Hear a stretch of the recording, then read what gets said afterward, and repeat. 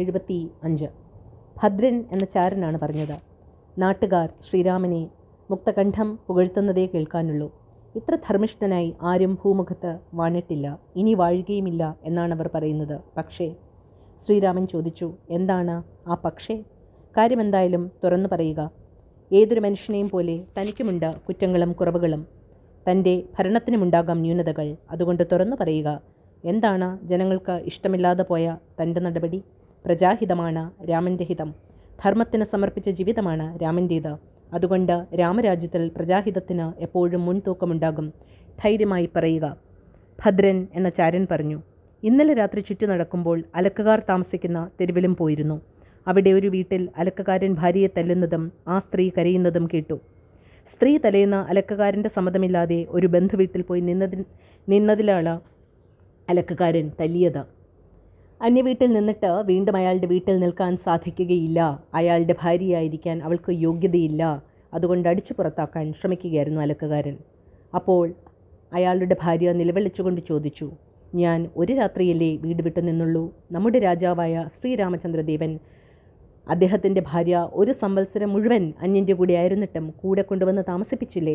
അവർക്കില്ലാത്ത ഭ്രഷ്ട് എനിക്കോ? ശ്രീരാമൻ അങ്ങനെ കാണിച്ചെന്ന് കരുതി ഞാൻ ചെയ്യുമെന്ന് കരുതേണ്ട എന്ന് പറഞ്ഞ് അലക്കുകാരൻ ഭാര്യയെ പുറത്താക്കി വാതിലടച്ച് അവളെ ഉപേക്ഷിച്ചു. ശ്രീരാമൻ ചാരന്മാരെ പറഞ്ഞയച്ച ശേഷം ചിന്താമഗ്നനായി. അന്ന് രാജ്യകാര്യങ്ങളിൽ യാതൊരു താല്പര്യവും എടുക്കാതെ കൊട്ടാരത്തിനുള്ളിൽ അങ്ങോട്ടും ഇങ്ങോട്ടും അസ്വസ്ഥനായി ഉലാത്തി. മനസ്സിൽ നിറച്ച അലക്കുകാരൻ പറഞ്ഞ വാക്കുകളാണ്. ഊണിലും ഉറക്കത്തിലും അവ മുഴുങ്ങുന്നത് പോലെ. സീത ഒരു വർഷം രാവണൻ്റെ തടങ്കലിൽ ഇരുന്നവളാണ്. എങ്കിലും അവളുടെ പരിശുദ്ധി അഗ്നിസമക്ഷം തെളിയിക്കപ്പെട്ടതാണ്. പക്ഷെ ജനഹിതം മറിച്ചല്ലോ. സീതയാണെങ്കിൽ ഗർഭക്ലേശത്താൽ വലയുന്നവളും. സീതയെ എങ്ങനെ ഈ അവസ്ഥയിൽ ഉപേക്ഷിക്കും? ആ ചിന്തയിൽ ശ്രീരാമൻ്റെ നെഞ്ചുകം പൊള്ളി. സഹധർമ്മിണി തന്നോടൊപ്പം കാട്ടിലേക്ക് വന്ന് എല്ലാ സുഖദുഃഖങ്ങളും പകുത്തു വാങ്ങിയവളാണ്. ആ ദേവിയെക്കുറിച്ചാണ് ജനങ്ങൾ അപവാദം പറയുന്നത്. അദ്ദേഹത്തിൻ്റെ കണ്ണുകൾ നിറഞ്ഞു. ദുഷ്കീർത്തിയായി സൂര്യവംശത്തിനും. ഓരോ പിതാമഹനും അവരുടേതായ രീതിയിൽ സൂര്യവംശത്തിന് തിളക്കമേറ്റിയിട്ടേയുള്ളൂ. താനായിട്ട് അതിന് കളങ്കം ചാർത്തി. എങ്ങനെ സഹിക്കും? ബാക്കി എന്തും രാമൻ സഹിക്കും. സൂര്യവംശത്തിനേൽക്കുന്ന കളങ്കം മാത്രം സഹിക്കില്ല. അതിനായി എന്തും ചെയ്യും. അമ്മമാരെ, അനുജന്മാരെ, രാജ്യത്തെ, സീതയെ, ആരെയും ഉപേക്ഷിക്കും. അത്രത്തോളം ചിന്തകളെത്തിയപ്പോൾ ശ്രീരാമന് തോന്നി, ദുഷ്കീർത്തി കളയുവാൻ ഒറ്റ വഴിയേ ഉള്ളൂ. സീതയെ ഉപേക്ഷിക്കുക, പ്രജാഹിതം മാനിക്കുക. ശ്രീരാമന് നെഞ്ചു പിളരുന്നതായി തോന്നി.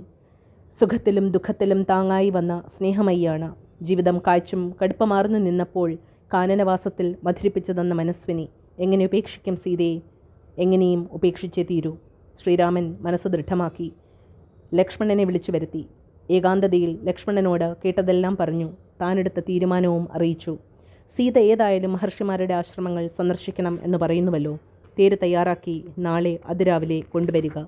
നീ ദേവിയെ സുമന്ത്രർ നയിക്കുന്ന തേരിൽ ഗംഗയ്ക്കപ്പുറത്തുള്ള കാട്ടിൽ കൊണ്ടുപോയി തള്ളിവരിക. മറുത്തു പറയരുത്. ഇത് ശ്രീരാമചന്ദ്ര മഹാരാജാവിൻ്റെ ആജ്ഞയാണ്.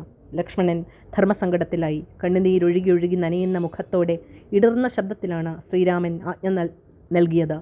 ആ നെഞ്ച് നുറുങ്ങിത്തകരുന്നത് ആ വാക്കുകളിൽ ലക്ഷ്മണൻ കേട്ടു.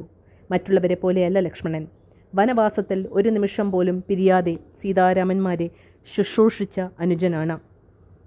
സീതാരാമന്മാരുടെ ചേർച്ചയും പ്രേമവും ലക്ഷ്മണൻ അറിയുന്നത് പോലെ മറ്റാർക്കും അറിയില്ല.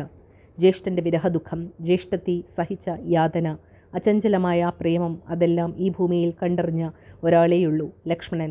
ആ ലക്ഷ്മണനോടാണ് അമ്മയെപ്പോലെ വന്ദിക്കുന്ന ജ്യേഷ്ഠത്തിയെ കാട്ടിലെറിഞ്ഞു വരാൻ ശ്രീരാമൻ കൽപ്പിച്ചത്. എങ്ങനെ സഹിക്കും ലക്ഷ്മണൻ? ആജ്ഞ നൽകിയിട്ട് ഒരു വാക്കുപോലും ഉരിയാടാൻ ഇട നൽകാതെ മുറിയിൽ കയറി വാതിലടച്ചു കളഞ്ഞു ശ്രീരാമചന്ദ്രദേവൻ.